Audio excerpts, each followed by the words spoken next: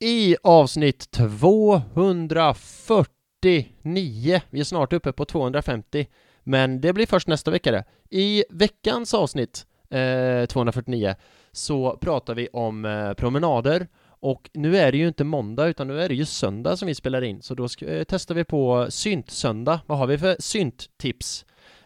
Gällande detta kommer vi också in på, halkar in på gladiatorerna, TV4s mega fredagsunderhållning. Och vilka gladiatorer minns vi? Ja, det är den stora frågan. Och sen pratar vi om Liverpool-Arsenal 0-0. Är det den bästa 0-0-matchen vi minns? Eller den 0-0-matchen man var gladast över, rättare sagt, som vi minns. Vi kommer ju onekligen in på Granit Xhaka och nu börjar tålamodet ta slut. Det blir också en del hobbypsykologiska analyser som jag verkligen rekommenderar. Och vi pratar ju givetvis om den heroiska, hjälteaktiga, superba försvarsinsatsen. Orden räcker inte till. Vilken försvarsinsats. Oj. Då blir det så här lite viskande. Jag kom ner i viskstämning. Ja, sen går vi vidare med inställt North London Derby. Vad tycker vi och tänker om det? Och vad tycker du och tänker andra om det? Vad tycker du och tänker Spurs om det? Vad tycker du och tänker experter om det? Vad tycker du och tänker reglerna om det? Och så vidare och så vidare. Och sen så blir det ju kommande matcher längre fram, får vi ändå hoppas, om inte de också blir inställda. Det är ju Liverpool på torsdag och det är Burnley på söndag. Vad tänker vi om det? Kommer vi gå vidare? Är det förlängning i ligacupen? Hur ser det ut? Är det bortamålsregeln i ligacupen? Mycket att tänka på. Och sen är det silly season och då pratar vi ju såklart om Vlahovic, följetongen, silly season 2022. Men vi lyfter också damernas transferfönster. De har ju värvat Super Swede Stina Blackstenius. Det ser vi mycket fram emot att följa. Och sen den stora frågan avslutningsvis i podden: får man bränna en Arsenal-tröja? Ja, lyssna får ni se. Och vill ni veta mer om Arsenal i Göteborg så är det ju, det vet ni vid det här laget, arsenalgoteborg.se eller på Facebook Arsenal Göteborg Forum. Det är en grupp. Sen finns det Arsenal Göteborg som är en sån där like-sida. Och sen på Twitter och Instagram @ArsenalGBG. Då så, med alla dessa frågor jag har ställt i det här introt vill jag ha svar också. Och de kommer nu och nu fortsätter lyssna. Så here we go!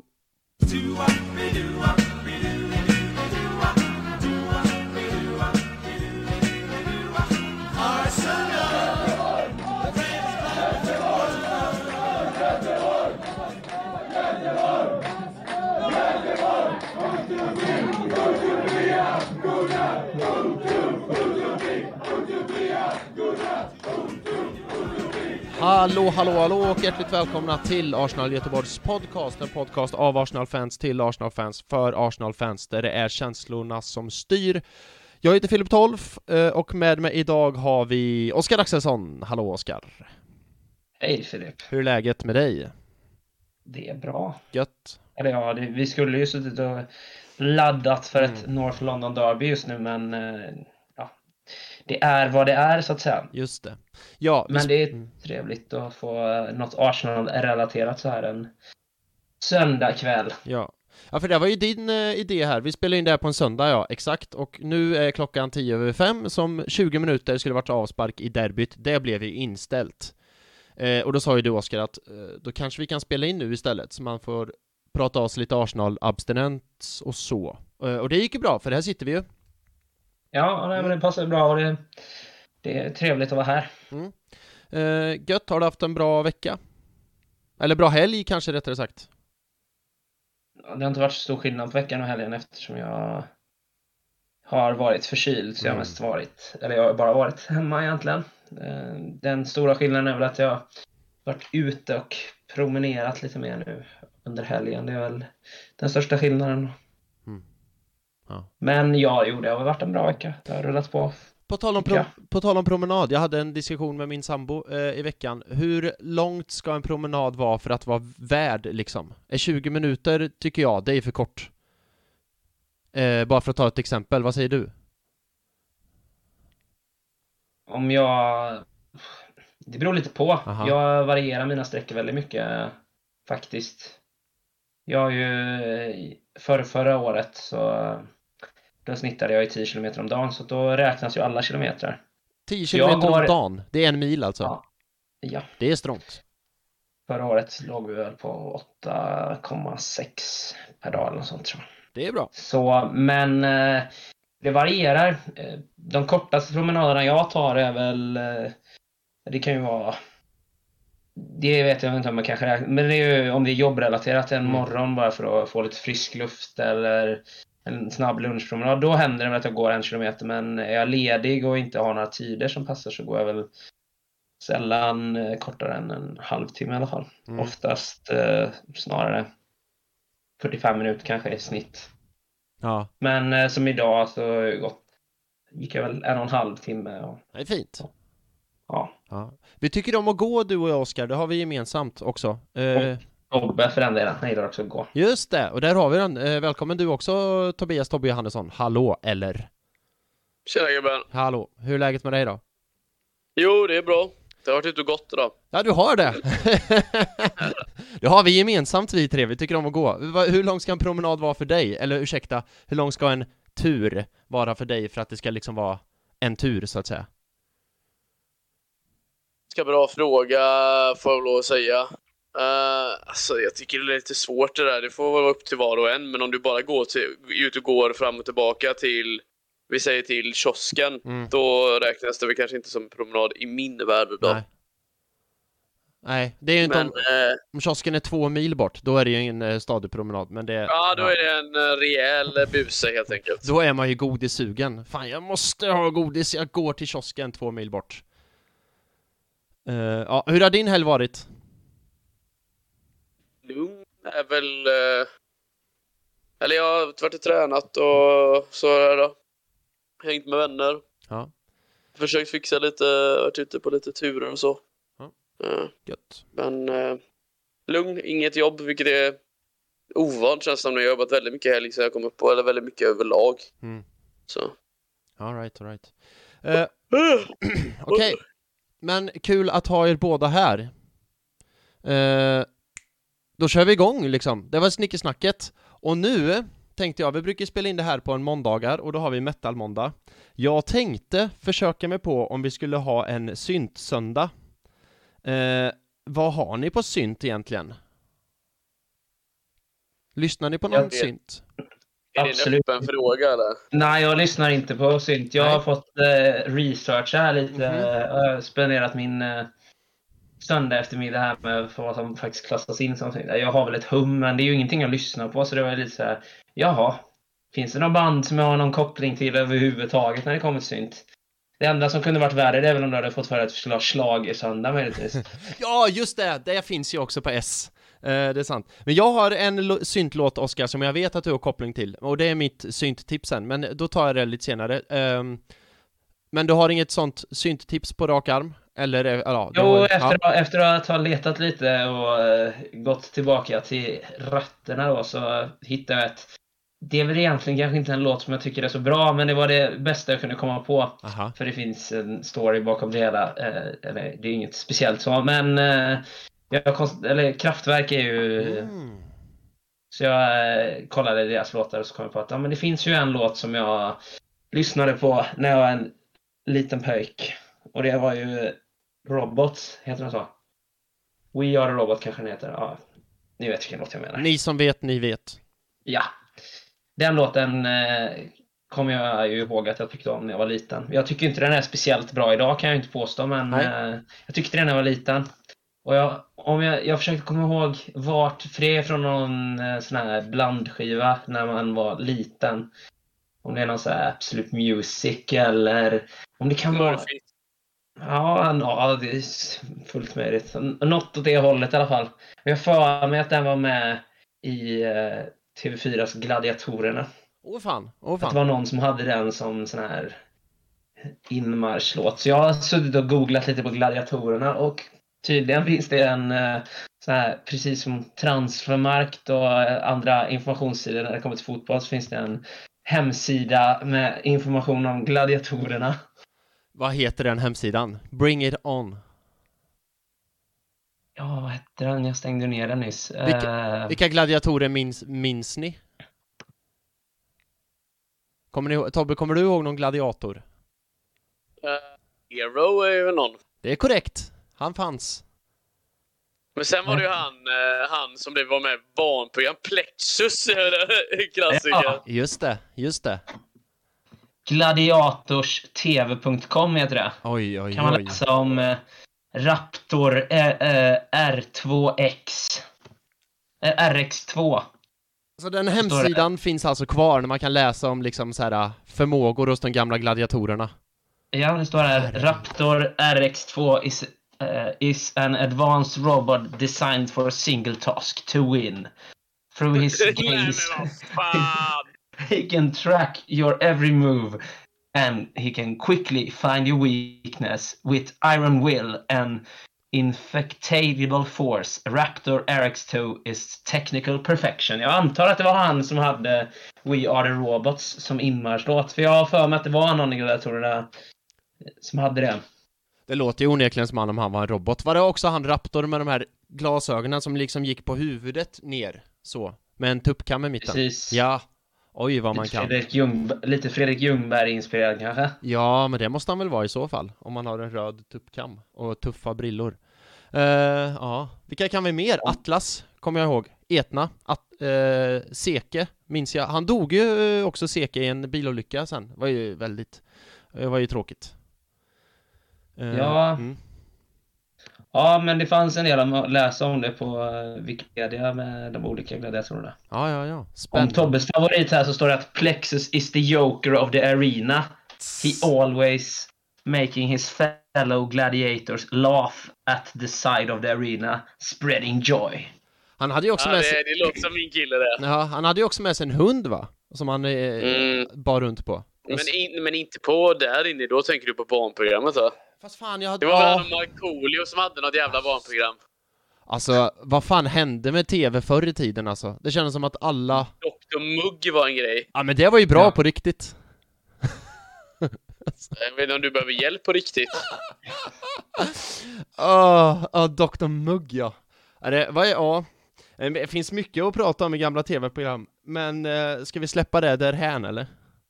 Ja, hur går det för er andra? Har ni några synttips? Om jag har det? Ja.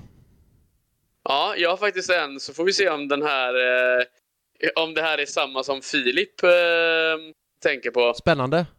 Det finns ju ett tyst band som heter Alphaville. Ja, det finns onekligen. Ja, är jag inne på rätt spår? Nej, det är det inte, men fortsätt du. Okej. Ja. De har gjort en låt som heter Big in Japan. Alltså, ja. Och vi har en kille som är från Japan då, som heter Tomiyasu. Så jag tänker då att det måste bli Big in Japan med Alphaville.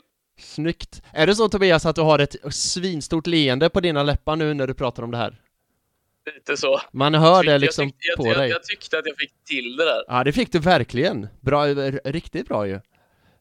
Big in Japan, ja. Och sen är ju de som gjort Forever Young då, som alla vet. De hade väl 2 låtar. Och sen så lutade de sig tillbaka och come in royalties.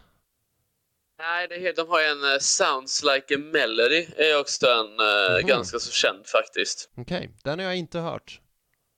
Nej, den rekommenderar jag dig att du som är självutnämnd syntare går in och lyssnar på.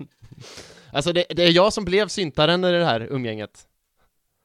Syntan. Ja, syntan. Okej, men Alphaville Big in Japan. Snygg koppling till Tomiyasu där. Det måste jag... Den har du tänkt på? Ja, det trodde ni inte om mig, va? Nej. Men det är också hon i damerna från Japan, vet hon? Fan, det borde jag ju kunna. Iwabuchi heter hon. Hon är också från Japan. I damerna. Yes, okej, men då tar jag mitt synt-tips. Och den här låten kan ni ju båda. Det är en låt av Depeche Mode. Som går så här.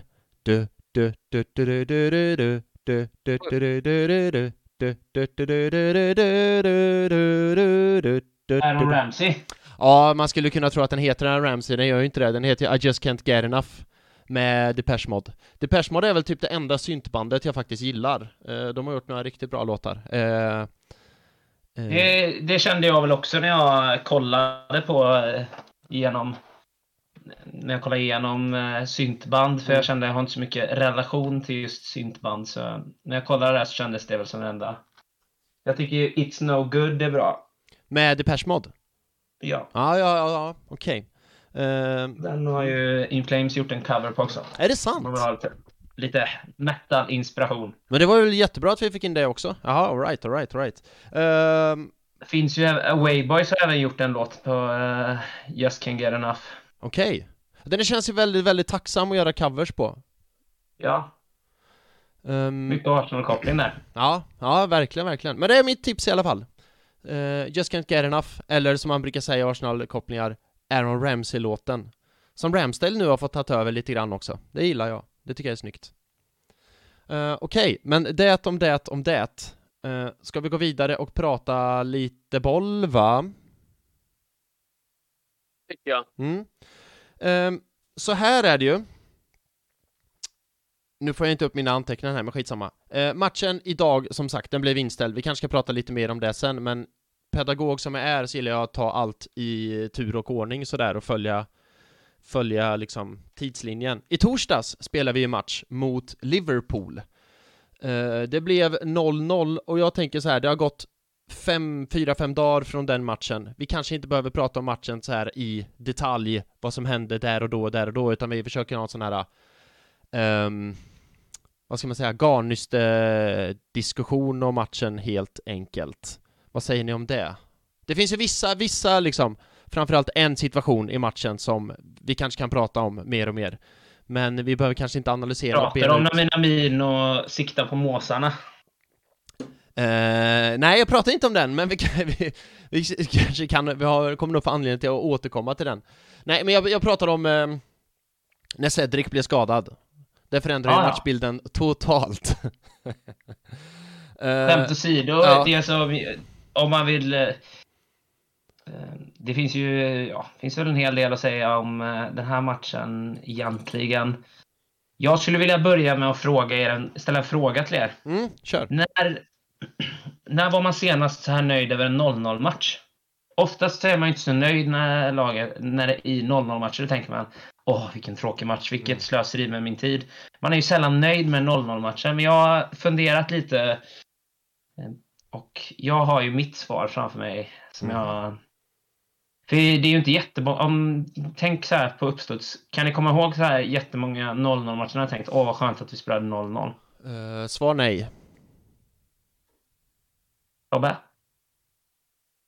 Nej, det kan man inte påstå att det är någon sån. Det är säkert någon sån här Europa eller Champions League-match borta. Någonting hade man kanske varit nöjd med det. Men det är ju ett tag sedan nu. För där finns ju ett tydligt exempel. Och det är ju från första säsongen när jag började kolla på matcher. Det är Arsenals när vi gick till Champions League-finalen där. För då vann vi i åttondelsfinalen med 1-0 mot Real Madrid. Och sen spelade vi 0-0. Och så vann vi med 2-0 mot Juventus. Och så spelade vi 0-0. Och så vann vi med 1-0 mot Villarreal. Och så spelade vi 0-0. Och den 0-0-matchen kanske... För det är lite svårt att se på Wikipedia i vilken ordning... Ska se snabbt här. Ja, för där är ju 3 riktigt bra. Fan, det var ju den... Det är så sjukt att vi hade ju något slags rekord i Champions League. Det måste varit någon som har tangerat det nu. Men att vi höll nollan i x antal minuter. Och det rekordet höll vi ju ganska länge. 800 minuter eller något. Ja. Men den sista matchen där när det blir 0-0, då har ju Riquelme en straff i 80:e minuten eller någonting som Lehmann räddar. Ja. Och då tänker jag, det är ju direkt det jag tänker på när jag tänker 0-0-match. Ja, bra ju grävt i arkivet. Definitivt. Det finns ju säkert mer, men jag tänkte mer generellt sett så att ofta är man inte speciellt nöjd. Det var ju länge sedan det säger väl en del att vi inte kan komma på matcher. För jag tror vi alla kan vara överens om att vi är ganska nöjda att det blev 0-0 i den här matchen, va? Absolut. Jag är supernöjd att det blir 0-0 och med sättet det blev 0-0 på också, för vi kan ju gå på det på en gång. Jag tänker startelvan kanske vi kan hoppa över och gå igenom så gubbe för gubbe den här gången. Men speciellt när Xhaka blir utvisad. Alltså ska vi ta det på en gång? För det blir han väl efter typ 20 minuter. Något sånt. Det kommer en crossboll och så ska han istället för att hindra Jota, eller han hindrar ju Jota i och för sig, men istället för att tänka, alltså vad fan håller karn på med? I 4 minuter klarar han faktiskt att hålla sig på plan. Var det 34? 24. 24, wow. Just det, och det var innan det Cedric blev skadad och förändrade matchbilden. Nej, jag skojar bara. Nej, men alltså det röda kortet. Jag vet... Hur reagerar ni där när ni såg det? Jag började asflabba i soffan, för jag tänkte att det här är ju så jävla typiskt, och det är Xhaka och han är så dum i huvudet och klumpig, så den naturliga reaktionen hade varit att sitta ut sväret och blivit arg och förbannad, men jag började tokskratta, för det känns så jävla typiskt. Så det är 0-0, det är en bortamatch, semifinal på Anfield. Fokuset ska vara på topp, nu gör vi det tillsammans, vilket vi också gjorde i slutändan. Alla gjorde det tillsammans utom Xhaka, men då får han för sig att bara karate-kicka Diogo Jota i bröstet. Och till och med i Xhaka, mått mätt, så är ju det här något i hästlängder, tycker jag. För ibland har ju Xhaka gjort dumma saker och kommit sent in och kanske blivit lite hårdömd på bara för att han är Xhaka. Men det här är ju ett hjärnsläpp utav Guds nåde liksom. Herre jävlar vilken... Jag vet inte vad man ska säga. Jag vet inte vad man ska säga åt det, så jag började bara tokskratta när jag såg det där och då. Vad tänkte ni? Tobbe, jag lämnar ordet till dig faktiskt. Du som kan din Xhaka, höll jag på att säga. Nej, men det är... Vad ska man säga? Jag kan inte riktigt säga vad jag sa. Varför då? Nej, det var inte många fina ord. Blir det många pip då jag måste klippa in? Ja, om det är så att man skulle liksom ordagrant gå igenom vad Tobias sa, så hade det nog inte varit snyggt då. Nej. Ni vet ju mycket väl var jag står i den här frågan, och jag tänker bara så här att han kommer ju säkert få en chans till nu, för så dumma i huvudet är vi ju. Men det känns så. Ja. Men vad vi måste ju, det vet ju alla, jag tror också vi kommer göra det i sommar, gå vidare från Xhaka, för det här det håller ju inte. Nog för att han I sommar känns så sent för min skull. Jo, men nu är det ju mitten på januari. Han är i och för sig, man har ju inte läst något om att han är på väg bort. Vi kan ju inte sälja honom i januari heller, för vi har ju 2 mittfältare redan borta. 3 om jag Å andra sidan så missar han ju typ alla matcher i januari nu, eftersom han är... Men jag fattar inte det. Jag har läst att han bara är avstängd i 2 matcher. Varför är han avstängd i 2 matcher? Får man avdrag när man tar sitt andra röda kort? Jag trodde det var tvärtom. Jag tänker att det skulle vara tvärtom, att han var avstängd i 4 matcher nu, när han tar sitt andra direkta röda kort nästa säsong. Ja. Han är ju borta hela januari. Ja, drömmen hade ju varit faktiskt att sälja honom nu i januari. Så slipper man ju det här nu, för det håller ju inte. Ja. Vårt spelschema är ju väldigt ihåligt. Vi har ju, eftersom vi inte spelar Europa League nu. Eller inte Europa League. Ja, det var inte Europa League jag skulle säga. FA-cupen tänkte jag på. Vi spelar ju nu på torsdag, och sen så spelar vi på söndag, och sen så spelar inte vi förrän 10 februari. Är det så pass alltså? Ja. Oj, får lite vila där, men det känns ändå behövligt att de får vila, för jag tycker det har märkts typ till exempel på Saka. Jag tycker Saka och Martinelli var svinbra mot Liverpool liksom.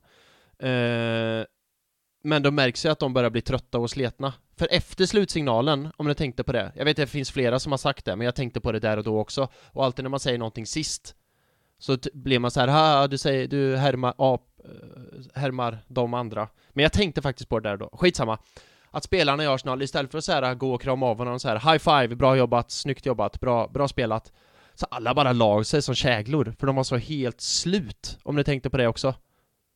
Saka gick väl av skadad dessutom, för att han var så jävla sleten. Korrekt. Ja, just han blev utbytt till och med mot Tavares, men jag tänker typ Martinelli. Så fort slutsignalen blåstes, han bara la sig ju ner platt på marken. Och alla gör så, de bara säckade ihop för att de var ju så jävla sletna. Och det tänkte jag på nu om vi ska gå vidare i matchen. Att efter Xhakas röda kort, då byter ju Arteta in Holding. Han har redan bytt in Chambers mot Cedric. Holding och går ner på en 5-backslinje. Och då är det ju ganska tydligt där och då att nu är det försvar. Och det är en sak att säga att nu ska vi försvara 70-75 minuter borta på Anfield.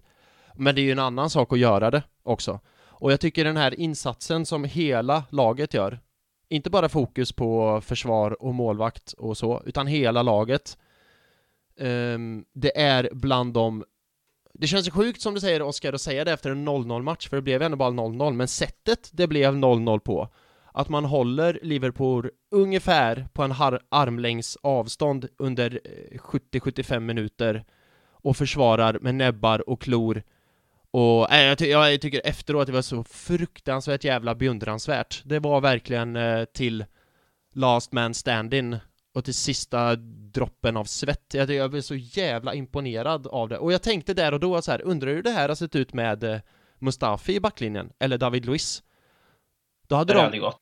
Det hade ju inte gått en chans i helvetet, för de hade ju alltså det vet man ju att de hade så här deras ett par straffar hade det blivit. Deras psyke hade svikit och deras koncentration hade svikit, för jag vet också att det finns flera som pratat om att det är ju jobbigt för kroppen, definitivt, absolut, att försvara så här. Men det jobbigaste måste ju vara, jag säger måste för jag vet ju inte själv hur det var en sån sits, men det måste ju vara att hålla fokus och koncentration uppe och under hela den pressade situationen. Och hade det varit Mustafa och Luiz då hade det krackelerat efter 5 minuter. Och det är ju också beundransvärt vilken defensiv och lag Arsenal och mentalitet nästan mest av allt som Arsenal nu har i deras trupp och lag. Sitter vi här nu och säger, och förra veckan sa att det var dålig mentalitet efter förlora mot Nottingham, men det kan svänga fort, och jag kan ju bara säga det jag tycker och tänker nu, men jag tycker det är så riktigt jävla beundransvärt. Hjälteinsats. Jag måste ändå säga det, utav alla som gör imponerande insatser, så är jag ju mest imponerad ändå på något, eller en del av mig är ändå mest imponerad utav att Callum Chambers kan komma direkt in från frysboxen och ändå prestera på den nivån som han gör. Håller med dig 100%. Jag tyckte att det var lite... Jag tycker inte att han var Arsenals bästa spelare, men sett till förutsättningarna på förhand, att han har varit så mycket i frysboxen och knappt varit med på bänken och inte ens varit i närheten av att bli inbytt, och till och med att Cedric blir inbytt för, och för mig är det glasklart att jag hellre spelar Chambers än Cedric. Ja, jag är med alla dagar i veckan. Men jag tycker, du sa så här att han var ju inte Arsenals bästa spelare. Det var han inte. Men han var ju inte heller Arsenals sämsta spelare. Jag håller med dig där, Oskar, att jäklar. Jag skulle säga att han var bland Arsenals bästa spelare då. Absolut. Alltså verkligen. Han kommer in helt outvärmd. Alltså Arteta får gräva bland fiskpinnarna längst ner där i frysen och ta fram Chambers och bara, du får spela nu borta på Anfield. Jag har inte spelat en minut på hela säsongen i stort sett, och så bara kommer in och bara, han var lite ringrostig i de första duellerna mot Minamino var på sin kant, men sen tog han nu Minamino och bara, här ner i fickan med dig, för här kommer du ingenstans. Alltså han var extremt beundransvärt där också. Det är ganska många dueller han faktiskt vinner klart och tydligt, där det inte man i efterhand inte ens behöver vara orolig, men det är ju konstigt att Callum Chambers ska vara den killen. Det har jag absolut inte trott. Nej, och man har ju sett han mot så här snabba motståndare förut, typ mot City, typ mot Liverpool förut. Då har det förvisso varit Salah och Mané. Och Chambers har ju sett ut som en skolpojke liksom. De har gjort vad han vill med dem. Men nu den här matchen, han bara stod stadig och de kom ju inte förbi. Var det inte han nu, om man ska prata statistik också, som hade typ mest rensningar eller något sånt i Arsenal? Jag tror det. Nu är inte rensningar så det är supersexig statistik, men det ska ju ändå göras liksom. Det ska ju ändå göras om man ska försvara sig i 70-75 minuter, att skiten ska ju bort. Så är det. Nej, onekligen förvånansvärt bra prestation. Säga vad man vill. Han var duktig. Han var verkligen duktig. Nej, men det var ju fler än han som var, ska jag väl villigt påstå. Men det är inget snack om saken att det är rött kort på, om vi går tillbaka till på Xhaka, så är det ju ett rött kort. Ja. Solklart rött. Jag förstår inte hur man tänker, att det är liksom så här, han har ju inte lärt sig någonting. Kan vi komma överens det om att han bryr sig inte? Han har ju inte lärt sig någonting. Nu när jag kollar situationen så är det också så här, om man släpper Jota så är inte det direkt att det är ett solklart mål från Jota. För Ben White är ändå... Han är ju innan Jota tagit ner bollen så är ju Ben White inte så långt ifrån situationen. Och Ramsdale ser också ut att vara på alert att göra sig stor och komma ut. Så jag tror inte att Jota är mål ens. Nej. Sen... Och även om Jota tar ner bollen så är det inte så att Xhaka kommer vara 20 meter från honom. Han kommer ju ändå ligga i rygg på honom. Och det kommer ju störa och sådär. Men du, Ramsdale. Jag tror att Xhaka blir... För jag tänkte på det också där och då. Att Ramsdale, han tvekade lite. Alla tycker jag i Arsenal gjorde en superduper match. Men jag tycker att nog... Och det är konstigt att säga efter en 0-0-match på Anfield, men jag tycker nog att det här kanske var en av Ramsdales sämsta matcher. För det var några situationer i andra halvlek när han var ute och hängde tvätt och var rejält. Det var väl i första också, om vi ska vara ärlig, var det en situation där jag blev riktigt orolig. Ja, och jag tycker också att han är inblandad i det här Xhaka rött kort, att han står lite grann på mellanhand. Alltid ska ju Ramsdale gå ut och verkligen visa att här är jag, här går jag ut. Eller backa och låta Xhaka verkligen signalera att Xhaka, du tar honom. Nu blir det en slags konstig mellanhand och jag tror att det faktiskt bidrar lite grann till att Xhaka, att det brinner i huvudet på Xhaka, för han vet inte, kommer Ramsdale, kommer inte Ramsdale, kommer Ramsdale, kommer inte och så sparkar jag Jota i bröstet istället. Så att nu ska vi inte vara negativa och allt sånt, men jag tycker det här kanske var Ramsdales, återigen, konstigt att säga, men sämsta match i Arsenal. Nu hade ju Arsenal också en del tur där. Den här situationen vi nämnde tidigare när Minamino hade öppet mål och väljer att sikta på fiskmåsar eller vad det var han såg där uppe. Men man får ju också sin tur. Det har vi ju konstaterat flera gånger i den här podden att man eller vad säger man? Man förtjänar sin tur. Ja. Är det så vi har sagt? Som Imma Stenmark sa ju det. Han sa det är lustigt för ju mer tränare som mer tur får jag. Ja, precis så. Ju mer tränare mer tur och ju mer liksom de jobbade defensivt i Arsenal, ju mer fick de ju med sig. Jag tror också att det är trött. Alltså Arsenals psyke tryter ju på att försvara, men jag tror också att det är trött på Liverpools psyke att hela tiden så här anfalla. Men de kom ju ingenstans och det märkte man i andra halvlek att de var ju snudd på desperata Liverpool, för de tog ju ganska mycket långskott från ganska dåliga lägen. Jag vet inte om det var Matip som sköt med fel fot upp och övre stå också någon gång bara för att det fanns inget annat att göra. Och det tyder ju på bra försvarsspel av Arsenal, att de täcker alla ytor och pressar och allt sånt. Finns det något att säga om Arsenals offensiv eller? Jag tycker Lacazette gör en bra match. Inte för att han har något... Han har ett ganska bra skott, om vi ska vara ärliga. Det är ju ett skott... Ganska bra. Hur bra kan det vara egentligen då? Men han smäller ju den och den dyker strax ovanför högra hörnet där. Det är väl typ det vi har offensivt. Och sen ett inlägg som dyker ner precis framför när han är onside då. Så det var lite tråkigt kan man ju tycka att det... Vi hade nog kunnat, du vet, en sån här smash and grab. Ja. Det hade kunnat bli en smash and grab. Alltså tänk, nu ska vi vara nöjda med 0-0, men tänk om vi hade på något sätt lyckats peta in 1-0 och ta med oss därifrån. Oj. Men tänkte ni på den situationen? Det hade nog inte varit rättvist, det hade det nog kanske inte varit. Nej, men liksom, jag vet inte om 0-0 är rättvist heller. Det visar egentligen bara hur uddlösa Liverpool är utan Salah och Mané, men framförallt Salah. Framför allt Salah, ja. Man är ju bra sådär, men han är ju inte lika bra än eller vad han har varit. Salah däremot, han är ju, trots att det är en Arsenal-podd, får man säga att Salah typ är bland de 5 bästa i världen. För det tycker jag. Han är nog där uppe, ja. Men på tal om Lacazette, tänkte ni på den situationen när jag tror det var Ramsdale som återigen, han hade kanske inte hans bästa match. För han brukar vara bra på fötterna och skicklig och sådär och träffa utespelare och så. Men han spred ju bollar något så inåt helvete. Tänkte på den situationen i Lacazette i andra halvlek tror jag det var. När Ramsdale ännu en gång spred en boll och Lacazette vände sig om och verkligen så här peka och skrek och såg så jävla förbannad ut. Jag vet inte vad jag vill komma med det. Jag reagerar på det där och då att... Sorry. Du vet också att Ramsdale la ut på Instagram. Jag tror inte den här hittade hem, typ, skrev han. Ja, jag vet. Jag såg det. Man älskar Ramsdale för att han har sån självdistans också. Alltså, han vet ju med sig att det här var inte den bästa prestationen jag gjorde. Men man kan ändå skoja om det, för det gick ju ändå bra i efterhand. Så. Men jag tror att det var...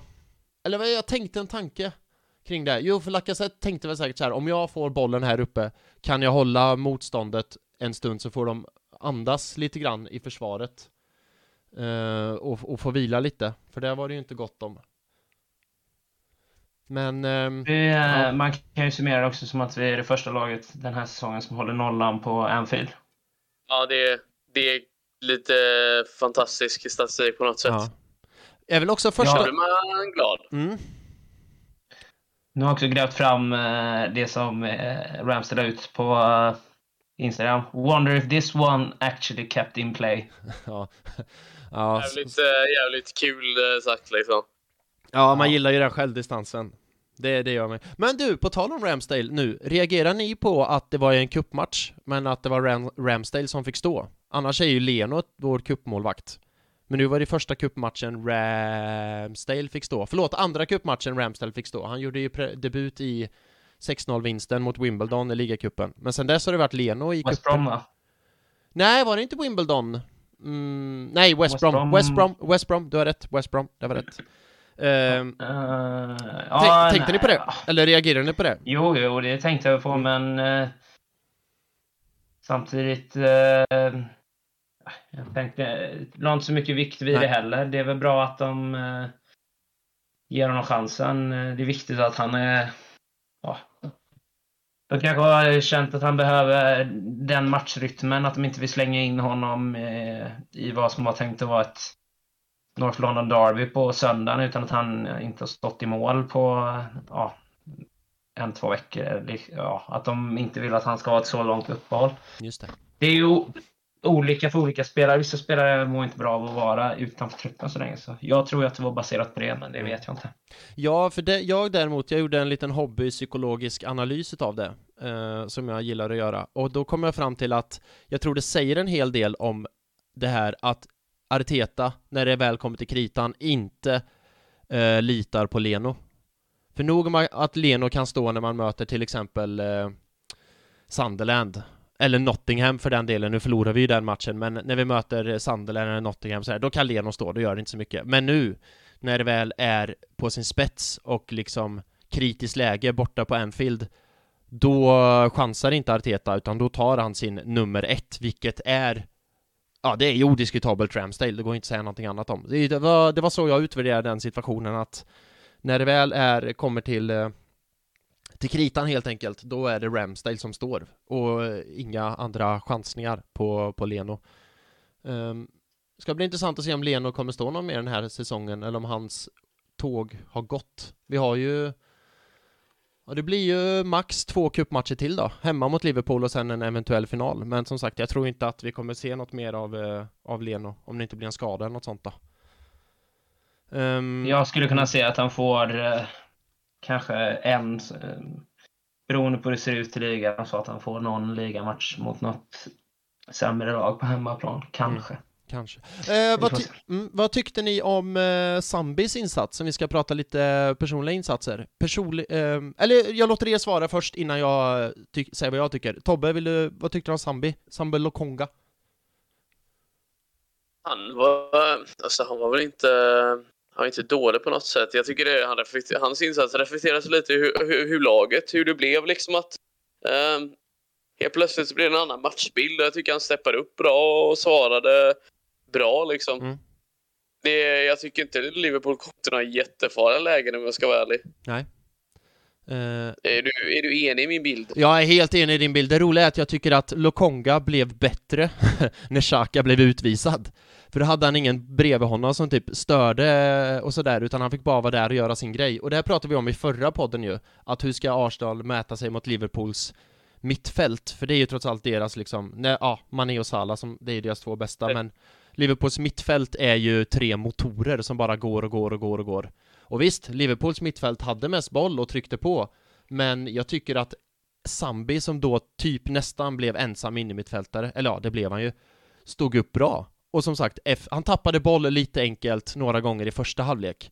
Men jag tycker att han växte in i det. Och om jag jämför med förra matchen han gjorde på Anfield i ligan, när vi förlorade med 4-0 och han var totalt under isen, så står han ju upp så jävla bra nu. Ensam mittfältare mot Liverpools 3 och gör en riktigt bra insats. Och så det vill jag också lyfta innan vi går vidare eller släpper det på något sätt, att hatten av för Zambi som han löser den uppgiften strålande. Det kanske är så, han vill inte ha någon bredvid sig som står och tjatar på honom vart han ska stå och vad han ska göra, utan han vill bara så här, han vill ha sen runt omkring sig och bara göra sin grej. Så kan det ha varit. Så kan det ha varit. Eller så är det att, det är ju många som har sagt efter matchen, men när vi får en man utvisad så är det ganska klart för alla i laget vad som gäller. Nu gäller det att försvara sig som ett lag och jobba som ett lag. Uppgiften blir ganska tydlig och det är ju inte så mycket att fundera på, vad blir min uppgift, men jag är absolut imponerad över att han ändå gör det så pass bra som han gör det. Jo, men det är en sak att veta sin uppgift. Alltså, jag ska försvara, absolut, men det är en annan sak att försvara mot Liverpool så bra som han gör. Som sagt, imponerande. Ja. Det var imponerande. Ja, riktigt. Det båda är gott också nu när vi förhoppningsvis säljer Xhaka efter att han är avstängd. Eller medans han är avstängd. Jag menar medans han är avstängd. Jag har en till grej på tal om Xhaka. Det blir mycket fokus på han, men en lite sån här hobbypsykologisk grej till. Får jag ta det? Kan jag dra det? Kör hårt. Vad tror ni gällande Xhakas lagkompisar? För jag vet ju, jag vet inte, men vad man har läst och hört så är han ju så här fortfarande populär i truppen och de gillar honom och han är liksom en i gänget så att säga. Men hur lång tid tror ni det tar innan de tröttnar? För jag tänker, hur tror ni stämningen till exempel var, om vi tar det till exempel. Stämningen var i omklädningsrummet när Arsenal gick in och så här duschade efter matchen. Tror ni att det var lite arga ögon på Xhaka, för det är trots allt han som orsakar att de måste svettas blod i 75 minuter? Eller tror jag det var så här, det gör inget Granit, vi tar nya tag nästa gång. Eller att det är lite så här, Granit, det här är för fan ditt fel, det här får du ta på dig. Vi gjorde det här helt utan dig och det här är ditt fel, du får ta på dig det här. Att de börjar tröttna på han också, för de får ju ta konsekvenserna av hans brist på logiskt tänkande. På hans hjärnsläpp så får ju de andra ta konsekvenserna. Och jag vet inte, men någon gång måste ju de i laget också tröttna på det. Ja. Jag tror det är troligare att Arteta tröttnar på det än att lagkamraterna tröttnar på det. Men vad tror du Arteta tänker då efter matchen? Att han tänker, Granit, det här är de här 11 eller 10, de här 10 gubbarna, de gjorde det här magnifika, heroiska arbetet. Inte du ställde till det här och de här fick städa efter dig. Så nu skärper du dig, eller på att säga. Eller vad?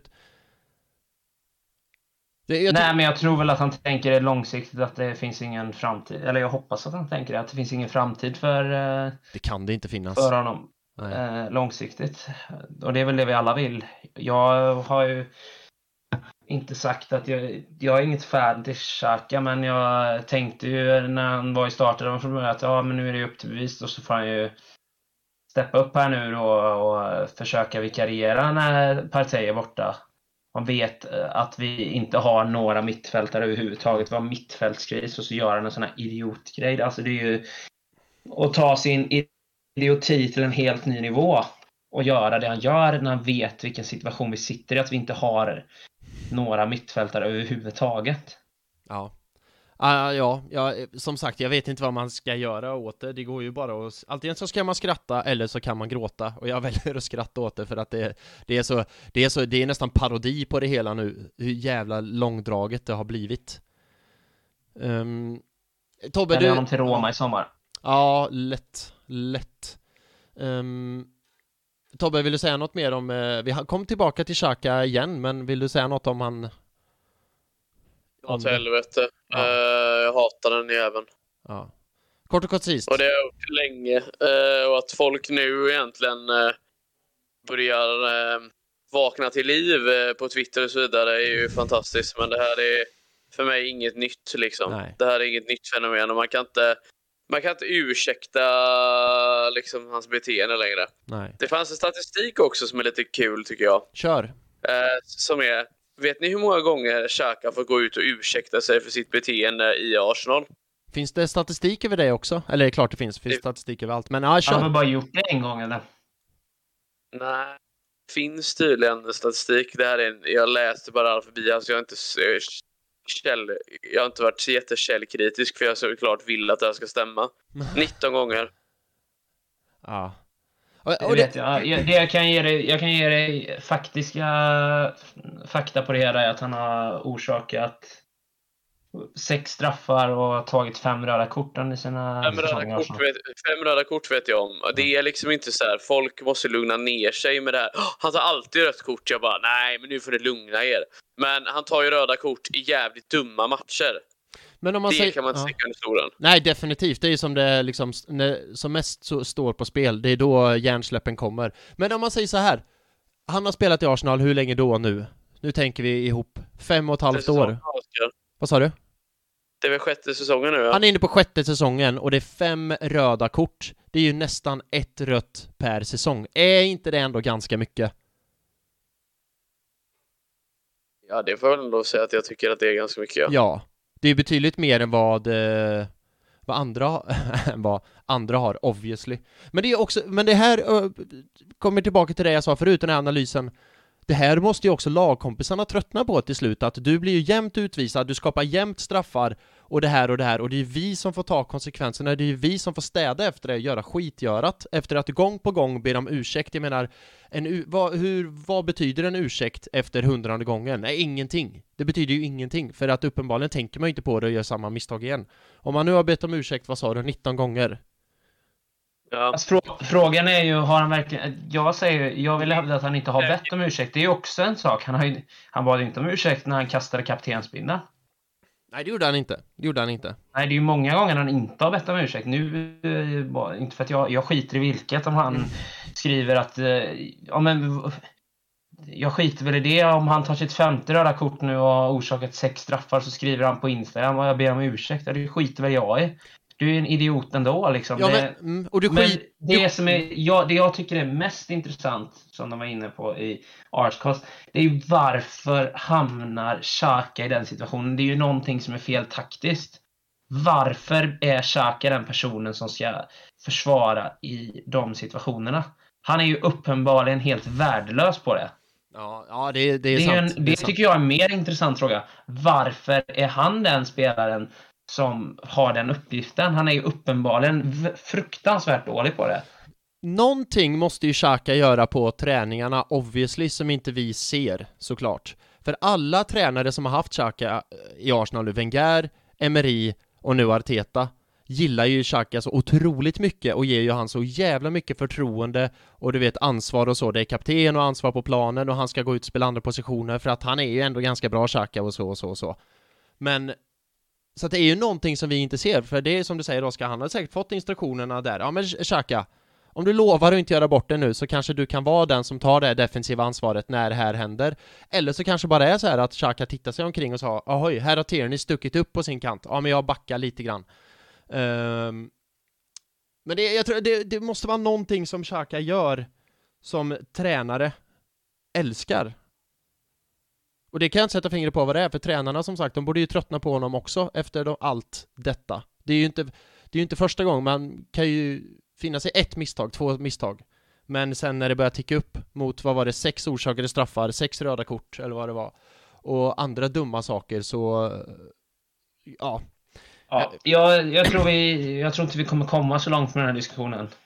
Nej, det är mest bara att han har varit kapten känns ju bizarrt och skämmigt egentligen. Det var ju också en intressant statistik där med kaptener och röda kort. Vad fan var det, vad man såg det då? Vilka som hade mest röda kort i Arsenal genom historien? Jag menar 8 på Vieira, 7 på Keon, 5 på Koscielny och 4 på Xhaka och Adams. Nu har ju Xhaka kommit upp på 5 då. Ja, exakt. Och det här, vilka som har mest röda kort i Premier League. Och alla de har ju varit kaptener förutom Keon. Vieira var kapten, Koscielny kapten, Xhaka kapten, Adams kapten. På sätt och vis, om man plockar bort Vieira då som är mittfältare, men det är ju på sätt och vis lättare att förstå när det gäller försvarare. För de kan oftare hamna i situationer att de blir sista man och får en frilägesutvisning, så är det lite lättare att förstå det. Men det var som jag skrev ju det bland annat med dig, Filip, där att jag måste ha förträngt alla de här situationerna med Korselny, för visst minns jag att han har tagit ett och annat rött kort, bland annat att han tog rött kort i sin debut i Arsenal, och det var i och för sig 2 gula, men tror jag. Han tog ju också ett fint rött kort, Oskar. Då var ju du och jag på plats hemma mot Everton där, sista matchen, 16-17. Ja, han hade sina hjärnsläpp också, den där Korselny, men att han tog så många men det måste varit i början av hans karriär, vet jag, för i början av hans Arsenal-karriär, då var han extremt ifrågasatt, för då var det lite så här Mustafi-vibbar kring honom, att han hade hjärnsläpp och tokiga beslut och så. Sen växte han ju in i det. Minns ni hans första match? Nej, vilka vi mötte? Det gör jag faktiskt inte. Liverpool. Aha. Han var inte heller den enda spelaren som tog rött kort i den matchen. Det var en Liverpool-debutant som tog rött kort också. Gerard? Debutant. Ja, jag tänkte om han debuterade då i Liverpool, Gerard, men det gjorde han inte. Jag tror inte Gerard debuterade 2010 i Liverpool. Nej. Det var lite fel ute. Joe Cole, okej. Vet du vem jag känner mig som nu, Oskar? Jag känner mig som Håkan Andreasson i When We Were Kings, och du var Erik Niva. Och så gissar jag en gissning bara för att, och så blir man... Han kan vara så jävla hård ibland, Erik Niva, och så här tillrättavisa Håkan, tycker ibland lite synd om Håkan. Han har det inte lätt. Men du tyckte inte det kändes lite orimligt att gissa på Steven Gerrard när vi pratar om en debutant. Men han har ju någon gång varit en debutant, det får du ge mig. Men inte 2010. Nej, det är sant. Han debuterade väl typ 2000 i Liverpool eller något sånt. Det är 10 år fel. Ja, du ser. Jag känner mig som Håkan Andreasson nu, jag säger ju det. Ja. Hade du också gissat på Gerard, Tobbe, om du hade fått svara på frågan?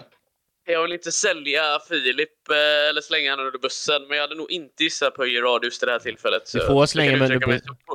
Jag kan uttrycka mig så politiskt korrekt så jag kan där, Filip. Tack så mycket. Tack för stödet. Annars får du slänga mig under bussen. Jag menar, Arsenal parkerade ju bussen ganska bra på Anfield, så nu den här veckan gillar jag bussar, så kasta mig bäst du vill. Jag tror, ska vi gå vidare till att ta ut en topp 3 från den här matchen som ingen har förberett, utan vi ska göra det här live, och vi har inte pratat ihop oss innan heller, ska vi säga till lyssnarna. Ja, absolut. Grejen är att jag har tagit ut en topp 3 efter den här matchen, mest för skojs skull, men vi gör det ihop. Men det gör du ju alltid. Jo, jag vet, exakt, men vi gör det ihop. Ja, men jag tänkte så här då, eftersom jag frågade er om vi skulle göra det igår, att vi nominerar 3 spelare var, och sen så får vi resonera oss fram. Och inte bli vi får hålla en god ton så att säga. Men vi nominerar 3 spelare var. Är det någonting vi kan i den här podden så är det god ton. Jag vet aldrig när vi har varit arga på varandra här. Vi är lite för god ton. Inte för att vara som... Det allra enklaste tror jag att komma överens om vem som ska få 3 poäng. Men vi behöver inte börja. Vi börjar ju aldrig i den änden. Nej, det är sant. Men om jag säger att mina 3 nominerade är... Men vänta, paus lite. Du nominerar 3, jag 3 och Tobbe 3. Och så, och sen så får vi se om vi är överens. Jag förstår. Är det någon bara snabbt? Oskar, du kan väl fortsätta som drar reglerna för lyssnarna medan jag letar rätt på en penna. Ja. I vanliga fall så är det här inslaget i podden där vi tar ut topp 3 bästa spelare från matchen, och någon i panelen har haft som uppdrag under matchen att ge 1 poäng till den 3:e bästa spelaren, 2 poäng till näst bästa spelaren och 3 poäng till den bästa spelaren. Och som Tobias brukar säga, gärna med lite motivering till varför. Snyggt. Men fortsätt Oskar, dina 3. Jag ska skriva ner det, för nu har jag hittat en penna. Dina 3 efter matchen. Ska vi se vart vi möts. Det är 2 som är enkla för mig, och det är Chambers och Ben White. De ska in på listan, tycker jag. Jag antecknar. Sen är jag ju lite kluven. Jag tycker Saka gör en bra match. Jag tycker Sambi gör en bra match. Jag tycker Martinelli gör en bra match. Men på något sätt så tror jag ändå jag landar i att Sambi, jag är imponerad över att han, eftersom han var ringrostig gjorde ingen bra match mot Nottingham, har varit mycket utanför truppen. Så jag går väl lite på, som ett kollektiv, det är mer en kollektiv försvarsinsats, men jag väljer väl någonstans och ser det som att jag blir lite extra imponerad av de här spelarna som inte har spelat så mycket, att de ändå up for the task, så att säga. Sen är jag väldigt imponerad över, jag vill bara sticka in det, att jag är enormt imponerad över att Martinelli i minut 92 är nere i straffområdet och plockar boll. Han är ju betydligt bättre än Granit Xhaka på att spela försvarsspel i alla fall. Jag är ju imponerad över hans förmåga och vinna tillbaka boll som han har utvecklat mycket det senaste. Jag vill bara få med det. Absolut, absolut. Ja, så det var mina 3 spelare. Tolkar jag det rätt om jag skrev ner Chambers, White och Zambi? Ja, det var inte i ordning alltså då. Nej, men, de 3. utan det får vi komma till sen. Absolut. Tobbe, vill du go next? Jo, det kan jag väl. Det kommer säkert bli lite på kaka, men jag är definitivt med Oscar på Ben White. Det finns nog ingen som är... jag ska inte gå för hårt på, men han ska definitivt vara med. Men jag tycker Gabriel, jag tycker Cedric Suarez kan man inte säga så mycket om. Gabriel gör det ju bra, Tierney gör det bra. Jag tycker Saka är det bra, jag tycker Lukonga är det bra, Martinelli gör det ju bra. Strikersarna kan man inte riktigt säga så mycket om. Men här du säger då att de som hoppade in, Oscar. Så då skickar jag nog faktiskt in att jag vill ha Benjamin White, Callum Chambers och Rob Holding. Holding. Nice. Jag tycker han låg lågt och gjorde ett väldigt bra jobb på att han låg kompakt med Gabriel och White och liksom de gjorde varandra bra. Så jag vet inte om han var så bra eller bara liksom att alla de 3 hjälpte varandra då. Så de 3 har jag där. Jag tycker det är värt att lyfta Holding då, bara om vi stannar till lite där. För han kom ju precis som, nu spelade Holding mot Nottingham och var skit dålig där. Alltså verkligen katastrof. Kommer in nu direkt från bänken mot Liverpool på Anfield. Och han var lite, precis som Chambers, det var någon duell som han var lite ringrost i början där. Men sen var det samma sak där. Han bara kom in, tog nyckeln, låste dörren. Här passerar ingen jävel, liksom. Tänk på det att innan vi fick till bytet med Holding så var det jävla mig rockader i försvaret. Alltså, då var de på gång att näta. Men efter det så var det egentligen Minamoto när han lyssnade på Ted Gärdestad och sköt iväg en satellit. Typ. Men det här känns ju också som Holdings match. Jag vet inte om vi har sagt det förut i podden någon gång, men jag tror vi har det. Att Holding är som bäst när han får bara stå och försvara och nicka bort och bryta och allt sånt. Det är då han är som bäst. Han är ju inte så bra som nu mot Nottingham när han ska vara den här spelförande backen och du vet den här backen som går upp och pressar och sådär. Det är inte hans grej. Det är därför han alltid är så bra mot typ Chelsea Holding. Eller då har jag för mig i alla fall att han brukar vara.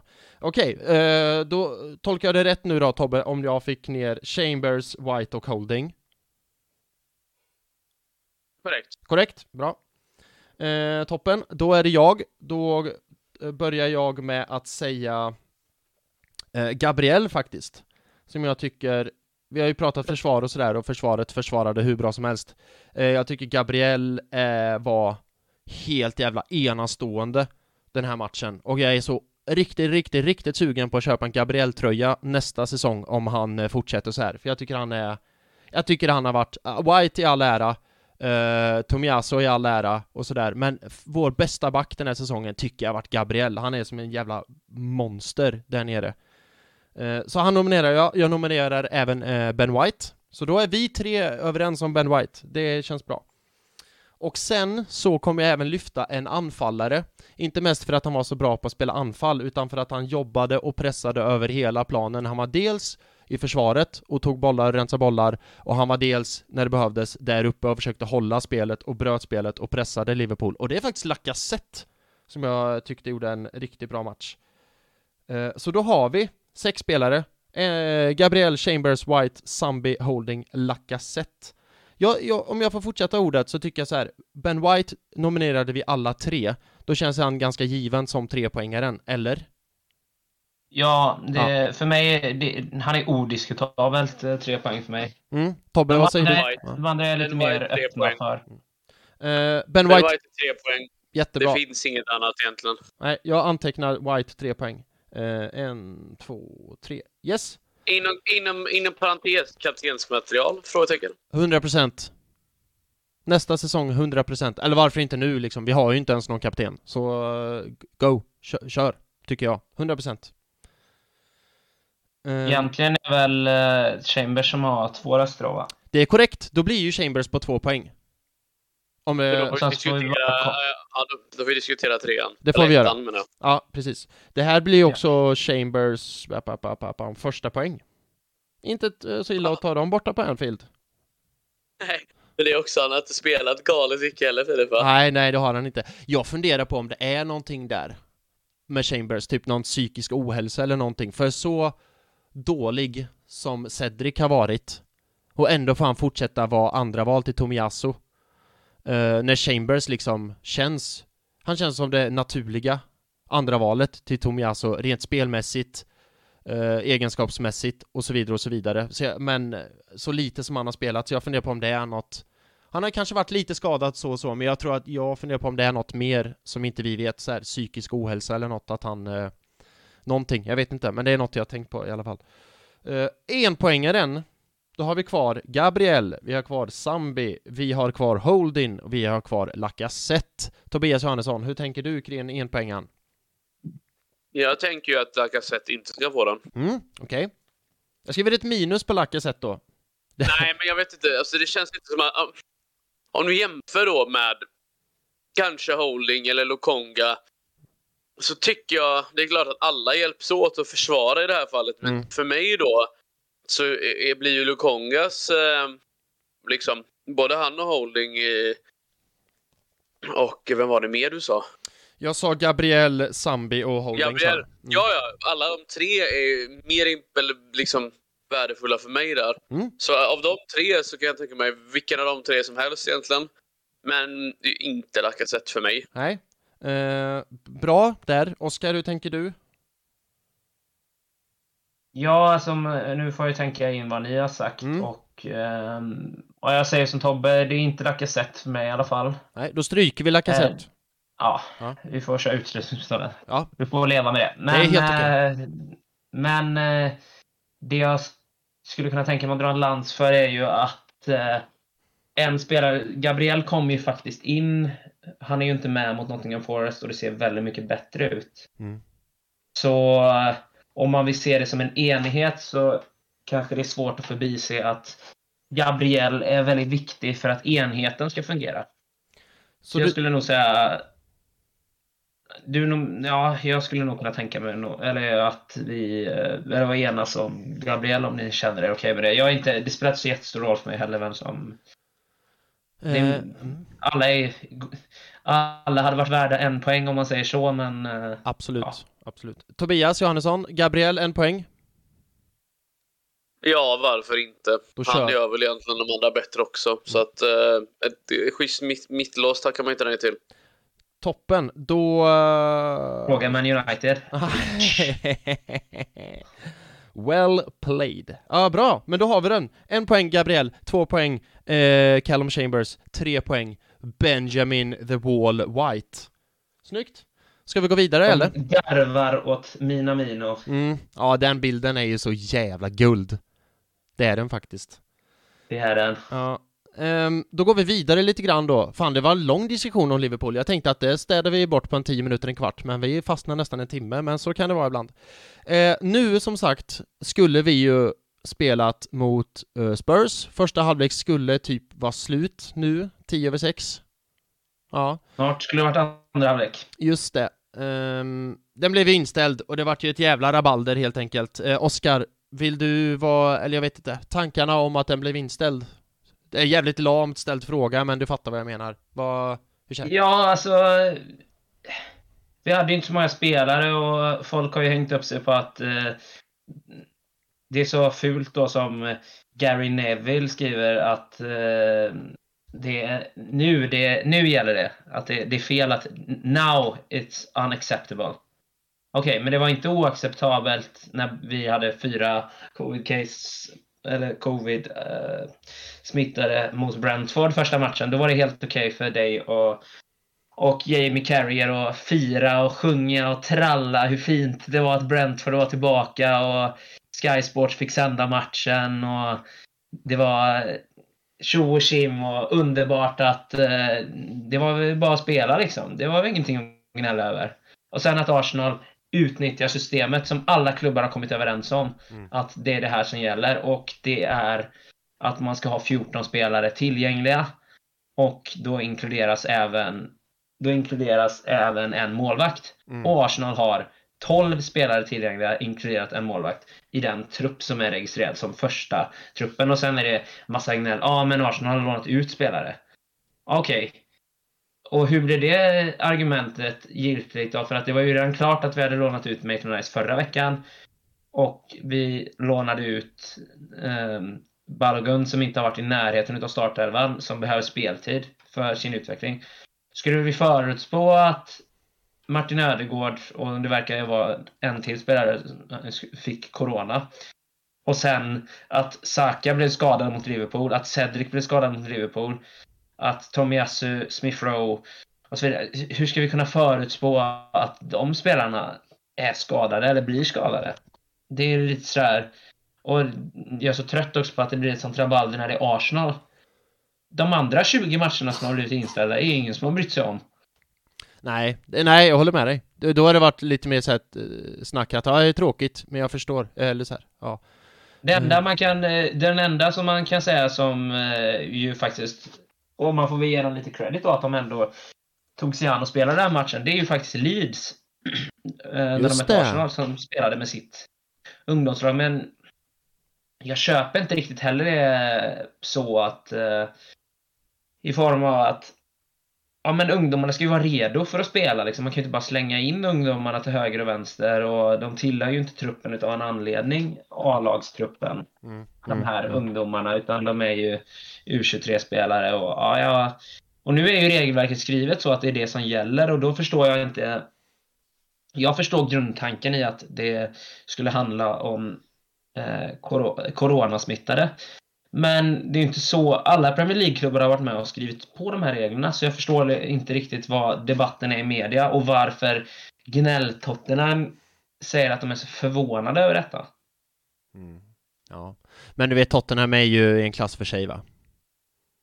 Ja. Läser ni om det att de ville dra upp Lasagne-gate? Att så här, men vi spelade ju fast vi var matfiftade för 16 år sedan. Då spelade vi. De hade koll på att det här med corona skulle komma då. Alltså det är så jävla skrattretande. Men om jag... Men jävla gnällspikar. Ja. Men jag tycker ju ändå att den bästa är ju den här muppen på Talksport, Jamie O'Hara. Han har ju stigit till att bli en av de största mupparna någonsin. Så när han har tweetat: "What's the point in having an academy if you need to call on the young players you developed for years are deemed not good enough. The whole point is to wait for an opportunity to arise. Instead, they want the games called off." Och så är det en kille som har skrivit JPMC99: "You buy better players if they're not good enough. I give you an example. In 2003, Arsenal had a player called Jamie O'Hara in their academy. They decided he was crap and bought Cesc Fabregas instead." Alltså den är så en jävla bra sån här snap. Det är som den här giffen, ni vet, när det hur ska jag förklara den? När det bara rullar, att det är någon som så här lutar sig tillbaka och knyter armarna och folk runt omkring bara "Oh my god!" Precis så är det. Det är så jävla bra svar på tal. Tobbe, har du några tankar om det här inställda derbyt eller så? Jag tycker de ska sluta gnälla. Regler är regler. Om man har ansökt, Arsenal kunde ha fått ett nej och då hade de fått spela lite svårare än så. Sen har ju de haft inställda och flyttade matcher också, så de kan ju bara ta och dra åt helvete, känner jag lite. Tycker du lite grann, Tobbe, att Arsenal-fans är, vad säger man? Hypokondriska är fel ord, men vad heter det? Dubbelmoral. Alla fans har dubbelmoral. Ja, sant. Så det blir mest en retorisk fråga, för svaret är ja. Men tycker du att Arsenal-fans har dubbelmoral? För vi gnällde ju ganska mycket, och det gjorde vi ju när Liverpool såg sin chans att få en match inställd mot oss i ligacupen.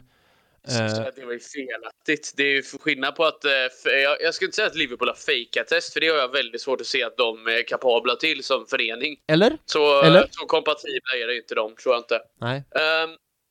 Men mer att de kära är de ju inte. Dumhuvudena liksom från White Hart Lane håller på liksom och ska nu leka Allan-ballan för att det är då mot oss och det är derby. Hade det varit mot Brighton när de hade haft en mindre liksom favored spelschema. Det är ingen som har sagt så mycket tidigare om någonting. Nej. Det är klart att vi reagerar när det här med Liverpool och det, och sen kommer det fram i efterhand att det är felaktigt. Det är klart man får lov att reagera. Här är det inte felaktigt. Fuck off Tottenham. Där tycker jag du har en bra poäng, för för att svara på min egen fråga så tycker jag att det är lite äpplen och päron. För Liverpool hade ju uppenbarligen fejka test. Eller de hade false... Fejkade, någonting har ju falska positivt, säger de. Falska men det är test. någon som har gjort ett fel. Mänskliga faktor, vad du nu vill kalla det. Precis. Jag tror säkert inte att de har gått in och sagt att det kan man göra för att det är kul och så, men jag har väldigt svårt att se att man bara skulle gå in och säga nej, vi vill lägga matcher senare så vi får det ännu tuffare med fler matcher i tätt in på varandra. Jag tror ingen faktiskt vill ha det så. Nej, kanske inte. Men det var ju fallet att Liverpool hade fan, nu tappar jag ordet helt. False positive, jag kör på engelska. Och nu för Arsenal, för så här är det ju, som du var inne på Oskar, att det finns ju ett regelverk som alla lag och klubbar känner till. Och såg ni Michael Richards när han uttalade sig är han på Sky nu idag? Ja. Graham Souness har också uttalat sig om att Arsenal, alla andra lag hade gjort det också. Ja, och jag tyckte Michael Richards, han är ju den enda, jag har inte sett Souness uttala sig, men Michael Richards var den enda jag såg uttala sig som faktiskt var så här. För det har ju varit sån jävla shitstorm med att Arsenal fuskar och Arsenal så här, nu passar det att ställa in spela akademin när de inte sagt så till en annan. Jag tyckte det var så befriande att höra han som ändå är gammal City-spelare, hade ingenting med Arsenal att göra. Att han sa så här, jag fattar inte vad allt gnäll är om. Det finns ett regelverk, man ska ha, hur många spelare var det, Oskar? 14? 14 inkluderat målvakt, så 13 utespelare. Precis. Måste man ha minst. 13 utespelare från A-laget spelredo. Det har inte Arsenal. Då är det inget snack om saken. Då har de ju, alla vet ju att de här reglerna finns och de har inte gjort något fel, de har bara följt protokollet. Men när Arsenal följer protokollet, då blir det ett jävla rabalder hit och dit om att det är fel. Men när exempelvis Brighton följde protokollet 2 veckor tidigare. Alltså de borde sätta sig i vår situation istället då. Hade det varit tvärtom, hade ni liksom tyckt att ja, vi är fel eller nej, men vi fuskar och allt sånt. Det är såklart de inte hade gjort det. Nej. Alltså det är dubbelmoralen, alltså det blir så påtagligt. Ja, men det var ju hans poäng också, att alla lag hade gjort så här, för så ser reglerna ut. Men nu bara för att Arsenal följer... att de inte hade gjort det så ljuger de, som jag sa. Ja, men exakt. Ja, nej, men det är väl, vad ska man säga? Det enda man kan, det enda jag kan säga är att de enda jag har som man kan känna sympati för, det är ju fans som har rest från olika ställen. Bland annat shoutout till Pierre Hertin som vi har haft som gäst i podcasten, som är i London. Och att det är Premier League man ska vara arga på i så fall. Jag kan ju inte köpa att det borde handla om coronatest till att börja med, och det gjorde det från början. Men som jag har fattat det, om vi säger Leeds-matchen gick ju av stapeln, och i början så var det väldigt oklart hur många coronafall behövs det för att matchen ska bli inställd, och sen har ju lagen kommit överens om att det här antalet med 14 spelare, och då fattar jag inte vad är grejen om ni har kommit överens om det, och det måste ju vara någonstans för att skydda spelarna också. Ja, precis. Skydda spelarna, att de här spelarna är redo. Vi ska inte behöva slänga upp 17-åringar eller 16-åringar som inte har i A-laget att göra bara för att matcherna ska gå utav stapeln. Utan det måste ju vara någonting som klubbarna har kommit överens om. Så jag fattar inte hur man då kan gnälla. För det är ju inte Arsenal som har kommit fram till detta. Det här är ju Premier Leagues regler. Det är inte Arsenal som har gjort de här reglerna. Nej, precis. Nej, men det är exakt det jag menar, att Arsenal räknar hur många spelare de hade. Oj, vi har bara 11. Och vad står det i reglerna här? Ja, vi måste ha minst 14. Aha. Ja, då får vi ställa in då. Det är inte mycket vi kan göra. Men jag tycker, så det är ju reglerna och Premier League det är fel på. Hade reglerna varit så här, matchen ska spelas, punkt och slut, då hade det ju varit lika för alla också. Då hade ju alla varit tvungna att spela med 17-åringar. Och då hade det ju varit en helt annan grej. Men det är Jag tycker ju snarare att det är tvärtom, att om man ser i det stora hela så är ju Arsenal ett av de lagen som har gnällt allra minst. Ja, men jag håller ju med dig om det. Det håller jag med i 100%. Och Arteta har ju inte hållit på med massa ursäkter hela tiden, alla Klopp Nej. som kommer med ursäkter hela tiden och gnäller på allting. Alltså Arteta ska ha så jävla mycket cred, va? För nog om man går med på nerverna ibland, inte lika mycket på senaste, men så är han står ju upp för vad han tycker och tänker, och det är ingen ursäkt, utan det är det här laget som vi har och det här laget som ska spela, och det är inget snack om saken. Nej, men det är det jag menar, om reglerna hade varit skrivna att alla lag ska spela, no excuses, får man ta in 17-åringar, då får alla ta in 17-åringar, och då är det ju så det ser ut. Men nu är det ju inte så det ser ut, utan nu finns det en regel, det ska vara minst 14 spelare. Har ni inte 14 spelare, då får ni ställa in matchen. Arsenal hade 12 typ, och då får vi ställa in matchen. Det är ju inget mer med det. Ja. Sen är det tråkigt, för vi har ju alla sett fram emot ett North London Derby, och jag förstår ju, säg inte det här högt till någon, men jag förstår ju att Spurs är sura över det här. För nu hade det varit guldläge att möta Arsenal på deras hemmaplan, för Arsenal är ju så fruktansvärt desarmerade. Så nog för att Spurs är skit, men de hade ju kunnat fått ett resultat, för Arsenal har ju som sagt bara 12 spelare, så jag fattar ju att de är upprörda. Sin chans för det. Ja, men jag menar ju det. Jag förstår att de är upprörda och sura, för att det har ju guldläge för alla lag att möta Arsenal nu, men ja. Men jag tycker vi summerar det med ett fint citat från en gammal tränare, George Graham. It's fine that people hate us, it's a part of our history. Den är snygg. Arsenal is back. Ja. En annan grej som jag tyckte var kul var i den här potentiella laguppställningen som kom upp med Gunnosaurus som vänsterback. Eller var det högerback? Var det? Ja. Det hade man ju älskat att se. McFarlane, Stewart också. Ta det igen, Tobbe. Att Gunnosaurus? Högerback. Eller vad menar du? Nej, fortsätt. Nej, men jag tyckte det bara var så fantastiskt. Jag älskade hela den bilden. Jag skrattade hjärtligt när jag såg att Gunnosaurus skulle få starta. Det var så jävla kul att se han löpa upp på högerkanten i den dräkten. Man hade ju älskat Gunnosaurus sparka. Jag har startelvan.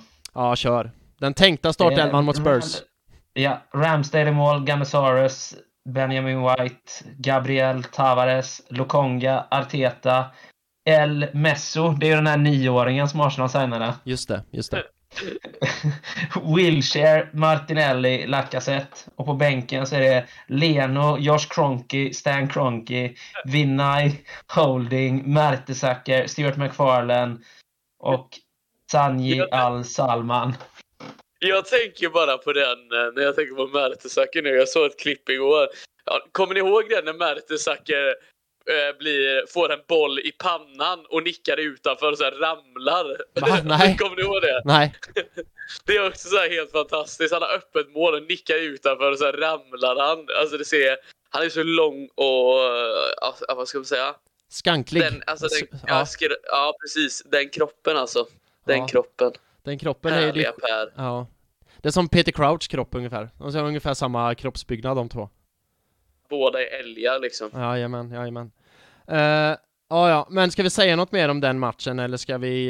det blev ju inte... Nej, inte mer än att vi krossar Spurs när vi möter dem, och att Dusan Vlahovic avgör. Snyggt. Ja. Tobbe, att vi inte presenterade honom nu vid kickoff, det hade varit underbart. Det hade varit top banter, så att säga. Ja. Vill du säga något mer om den inställda matchen, Tobbe, eller var det allt? Nej, jag behöver inte säga någonting mer än att fuck off Tottenham. Ja, det summerar det hela ganska bra tycker jag ändå. Okej, men då går vi vidare. Jag har skrivit här på körschemat att vi ska prata kommande matcher. Jag vet inte om det finns jättemycket att säga. Vi möter ju Liverpool på torsdag igen, hemma. Det var den här matchen som först blev inställd, som nu ska spelas på torsdag. Vi har ju med oss 0-0 från första mötet. Tobbe, några snabba ord om den matchen? Jag sa till mina Liverpool-vänner som började, jag sa ni är för dåliga på riktigt när ni inte kan göra målen som är en man mer i 70 liksom. Vi vinner. Vi går vidare. Snyggt. Vi löser det här. Då blir det final. Gillar vi finalen mot Chelsea? Gillar vi. Ja. Det blir det.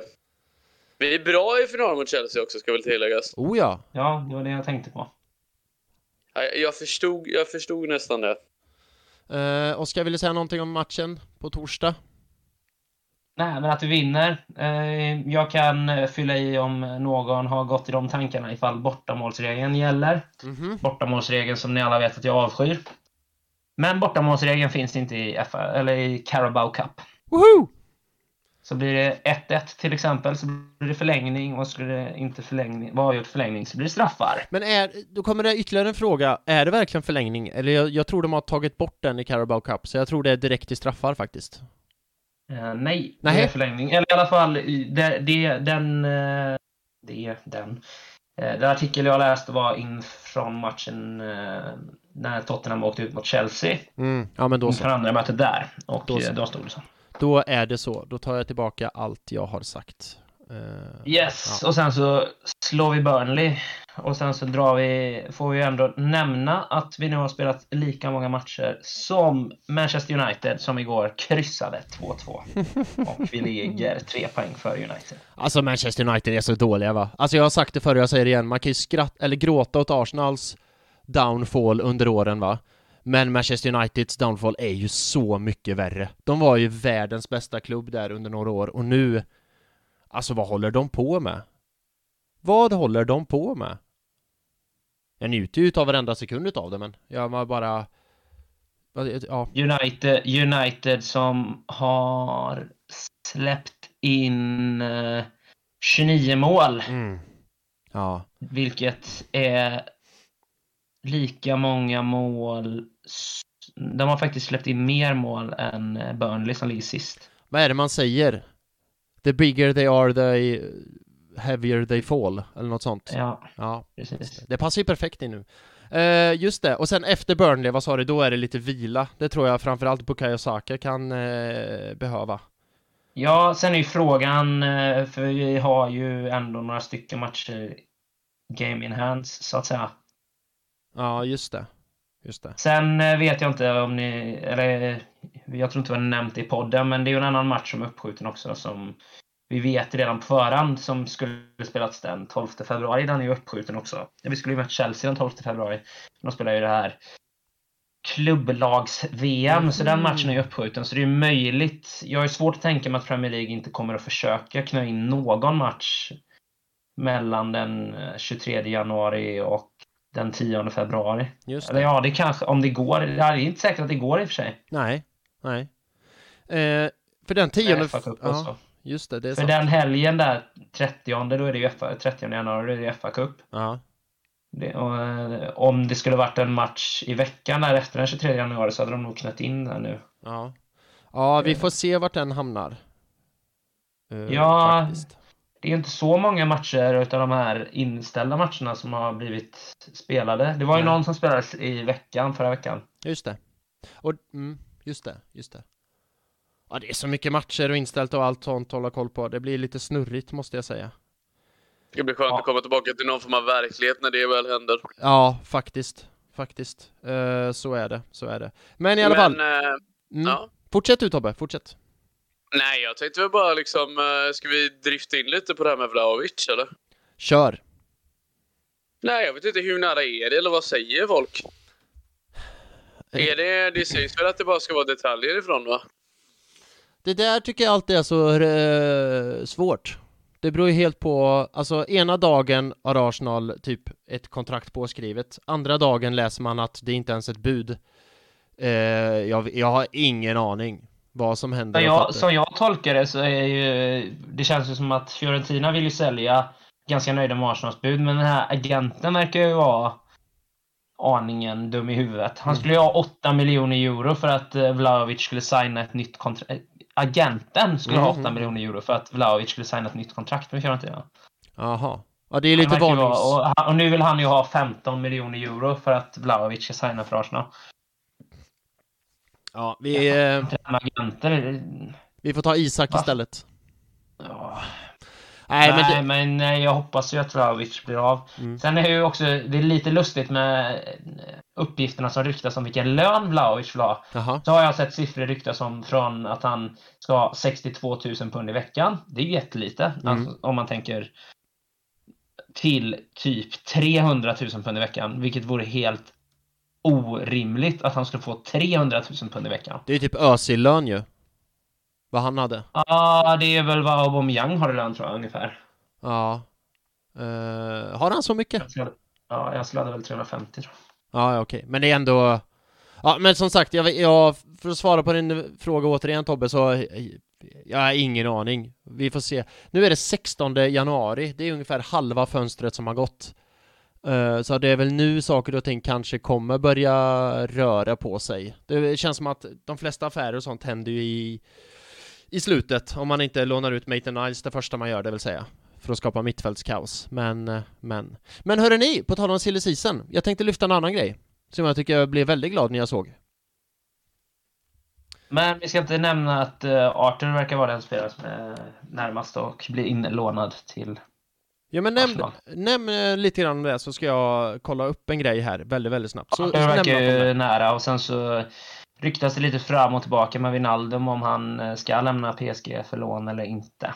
Just det. Så det. vi får se, men Arthur tror jag ju, det känns ändå ganska troligt att den kan bli av. Det har även ryktats lite, men det vet jag inte om jag tror så mycket på, att Lyon skulle vara villiga och låna ut Guimaraes i ett halvår om Arsenal har en obligation på att köpa i sommar. Och det vore ju perfekt för Arsenal att låna spelaren i ett halvår och inte behöva betala först i sommar, om de nu ändå vill köpa den här Guimaraes. Ja, det vore ju super. Det hade varit perfekt. Ja. Men det känns lite för bra för att vara sant. Ja. Jag ser inte riktigt vad Lyon vinner på den, att de lånar ut honom och får en obligation. Det är klart att de säkrar ju att de får pengar i sommar om de tänker att han kommer att bli skadad och här under våren. Men annars så förstår jag inte riktigt vad de tjänar på det upplägget. Det känns lite konstigt, eller väldigt konstigt. Jag måste säga att jag har lite kalla kårar när det kommer till Lyon och spelaraffärer. För Lacazette var ju så fruktansvärt hypad när vi köpte honom därifrån. Han har väl varit okej i Arsenal. Han var ju Arsenals dyraste spelare någonsin när vi köpte honom. Han har varit okej.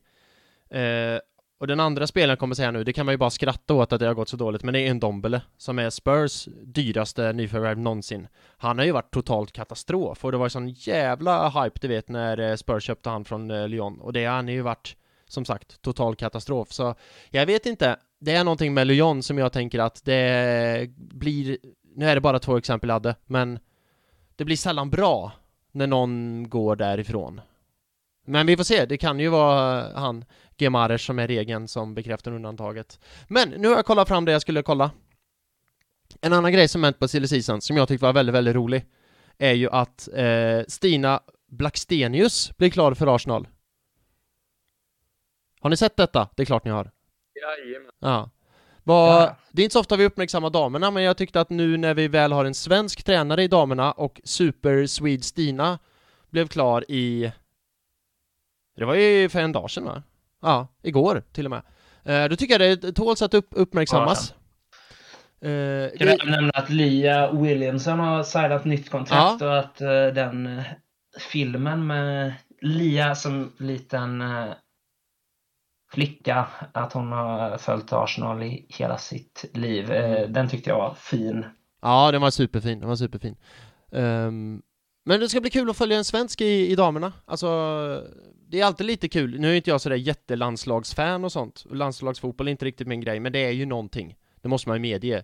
När det är en svensk i sin egen klubb, då blir man lite extra stolt och sådär över att vara svensk liksom.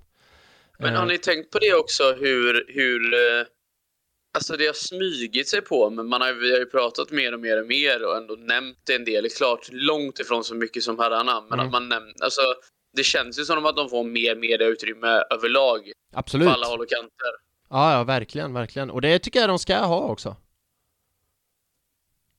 Ja, de är onekligen ett duktigt lag, Arsenal. Ja. Fan, de leder Arsenal Women Football Club heter de, just det. Korrekt. De leder La Ligan också, va? We are top of the league, so we are top of the League. Trots att de förlorade mot Birmingham. Ja. De skulle ju spelat idag också, men deras match blev faktiskt också uppskjuten. Just det. Ja, det var så tråkigt. Den här säsongen, måste jag ärligt säga, den här säsongen har jag inte sett så mycket av damerna. Jag såg betydligt mer förra säsongen. Men nu mot Birmingham så tänkte jag, men fan, nu har jag ju tid att se damerna, nu sätter jag mig ner. De möter tabelljumbon, nu jävlar blir det liksom playing football the Arsenal way. Och så vart det sån jävla pannkaka. De spelade så fruktansvärt jävla uruselt. Och det var inte kul att se. Så nu blir det ju någonting för Super Swede Stina, som jag kommer kalla henne, att styra upp. Tråkigt. Möter ju Manchester City borta nästa söndag. Det blir... Spelade Midima eller? Midema, ja, spelade hon eller? Hon spelade. Tyvärr... Och vi vann inte. Nej, och tyvärr är det ju så att Midema, hon är ju bäst i laget, men hon har inte varit så bra i år som de övriga åren. Och det är ju lite oroväckande och sådär. Och en ännu mer oroväckande grej är att Blackstenius är inköpt som ersättare till Midema. För hon har fortfarande... Fast det är hon inte. Nej, eller ja. Eller ja, inte om vi ska tro på våran... Eller jag lyssnade lite på Arscast, eller på Arsblogs Woman podcast. Nej. Det kan vi rekommendera med Tim Stillman. Också varit gäst i podcasten. Men om man vill ha lite mer inblick i Arsenals damlag så kan vi rekommendera den podcasten. Han har även gör en intervju med Leah Williamson i det. Jag har inte lyssnat klart på hela avsnittet. Men han pratar ju om att Jonas Eidevall har ju sagt det, att hon är inte... För han ställde den frågan till honom om Stina var en ersättare till Midema. Nej, hon är inte en ersättare. Jag kan se att de båda kommer att fungera tillsammans i laget. Om Midema skulle välja att gå i sommar så kommer vi köpa in en till anfallare. Så att, då kan man inte säga att hon i så fall. Ja, hon kan nog gå till vilken klubb hon vill. Ja. Jag har läst att Barcelona rycker i henne, och Barcelona är ju på damerna, eller på damsidan vad Barcelona var på herrsidan. De är ju överlägset bäst i världen, och hon är ju bäst i världen, Midema, så vill hon gå dit så kan hon ju gå dit. Samma sak förresten sa ju Fiorentinas tränare, för Fiorentina har ju köpt in en ny anfallare, och då har ju han fått frågan, är det här ersättaren till Vlahovic? Då har ju han också sagt nej, det är det inte. Men i den situationen så tänker jag så här, men vad ska tränare säga? De kan ju inte säga, ja det är en ersättare, så varsågod och köp Vlahovic eller Midema liksom. Så att Arsenal känns ju som att de är ambitiösa, för det var ju därför Leah Williamson signade ett ettårskontraktsförlängning förra året, för att hon ville se vad Arsenal hade för ambitioner, och nu har Jonas kommit in och hon trivs bra med Jonas, därför har hon valt att signa nytt kontrakt. just det. Och det skulle ju gå helt mot Arsenal om de säljer Midema nu, och så signar de inte upp en till anfallare. För tanken är ju att de ska satsa och att det ska vara en ny satsning och att de ska tillbaka till den toppen där de var, och de vill vinna Champions League. Så ja. Arsenals damer är ju för övrigt det enda engelska laget som vunnit Champions League. Så när Arsenals damer möter City nu i helgen så kan man sjunga Champions of Europe, you never sing that, you never sing that, Champions of Europe, you never sing that. Eller när man möter Chelsea för den delen. Nej, men okej, men det är betryggande å andra sidan att Eidevall säger att det inte, om Midema går eller säljs så köper vi in en till. Just den frasen är ju lite betryggande. Så, men kul med Stina Blackstenius. Damerna har för övrigt köpt en till spelare, och hon ser ut att vara 12 år, så jag vet inte riktigt vad tanken är med henne, men hon är säkert hur bra som helst. Jag har faktiskt ingen koll på henne, men som sagt, hon är säkert hur bra som helst. Jag ska langa fram hennes namn nu. Laura, fan det här är dåligt material. Laura Weinroten, något sånt.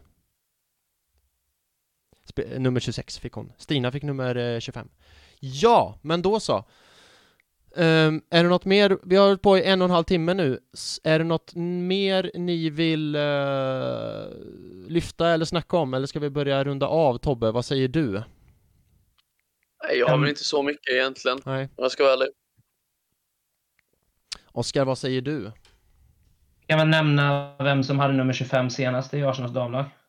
Är det Jessica? Jajamän. Nej, fan, hade inte hon 12? Nej. Mhm. Eller det läste jag på Twitter i alla fall, att Jessica hade det numret innan. Då hade hon kanske 2 nummer i Arsenal, för jag är 99,9% att hon också hade 12. Men så kan det vara, för hon var ju förra svensken i Arsenal, Jessica Samuelsson. Ja, Och skitsamma. inte heter Samuelsson längre, utan heter Wik nu. Är det så pass? Ja. Ja. Då så. Ja, i alla fall. Ja, men då så. Tobbe, då säger jag som jag brukar. Tusen tack för att du kunde / ville vara med ikväll och ha en god vecka. På en sak. Vadå? Och han blir nummer 25 i Arsenal. Men Filip, jag kom på en sak. Så, vad kan man hitta mer info om Arsenal Göteborg, Filip? Det kan man göra på arsenalgoteborg. Du, vänta, nu pausar vi här. Hon hade både 25 och 12. Först hade hon 25 och sen bytte hon till 12. Så vi båda hade rätt. Ja. Jessica Samuelsson alltså. Eller nu Jessica Wik. Förlåt Tobbe, vad sa du? Arsenal Göteborg? Arsenal GBG på Twitter och Instagram. Där har vi den. Var det något mer du undrar över, Tobbe, eller? Vad är det på Facebook? Då är det Arsenal Göteborg, då finns det en grupp som heter Arsenal Göteborg Forum, eller en sån där like-sida inom citationstecken som bara heter Arsenal Göteborg. Så. Och hemsidan, den kan ju du svara på, Tobbe, vad heter den? Goteborg.se. Snyggt! Tack för det. Då önskar vi en... Jag måste bara fråga Filip innan vi avslutar. Fick du någon feedback på om folk tyckte det var bra när vi snickesnackade i 15 minuter istället och pratade om allt möjligt förutom Nottingham-matchen? Har du fått någon feedback på detta? Nej, jag har inte fått någon feedback på detta. Den enda som får feedback är ju... Den senaste feedbacken vi fick, det var ju när Tobbe blev hyllad av Mattias Olausson på Twitter. När du var så himla positiv och glad. Men just förra veckan, ingen vidare feedback angående snickesnacket. Nej, men det kan ju folk fortfarande lämna feedback om och kring vad ni tycker och tänker på det här sociala medierna som vi besitter. Oskar? Det blir ju ingen tröja till Tobias tyvärr, eftersom man inte använder de orden som Mattias Olausson ville att Tobbe skulle använda. Just det. Ja, Vilka ord var det? den dag, eller ja, det får jag skylla mig själv. Ja, nej, du var väl lika bra kanske.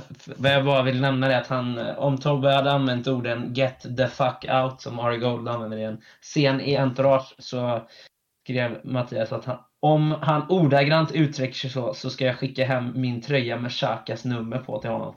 Där har du. Det var väl bra att du inte gjorde det då? Nej, då hade jag bränt upp den, Matte. Kan se gudarna veta. Skicka den rätt ut i postbuss.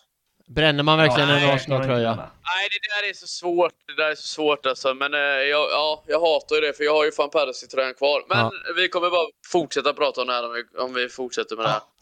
Sant. Då säger vi så här istället. Oskar, tusen tack för att du kunde / ville vara med ikväll. Och jag önskar dig en trevlig vecka. Tack så mycket, och tack detsamma. Tack så mycket. Och det största tacket till alla er som har lyssnat i den här veckan igen. Tusen tack för det, och hoppas ni också får en för jävla god och fin vecka. Nästa vecka så hörs vi på måndag. Då har det gått en vecka och då snackar vi om 2 goda vinster. En mot Liverpool, en mot Burnley. Tills dess, ha det fint. To be a gooner.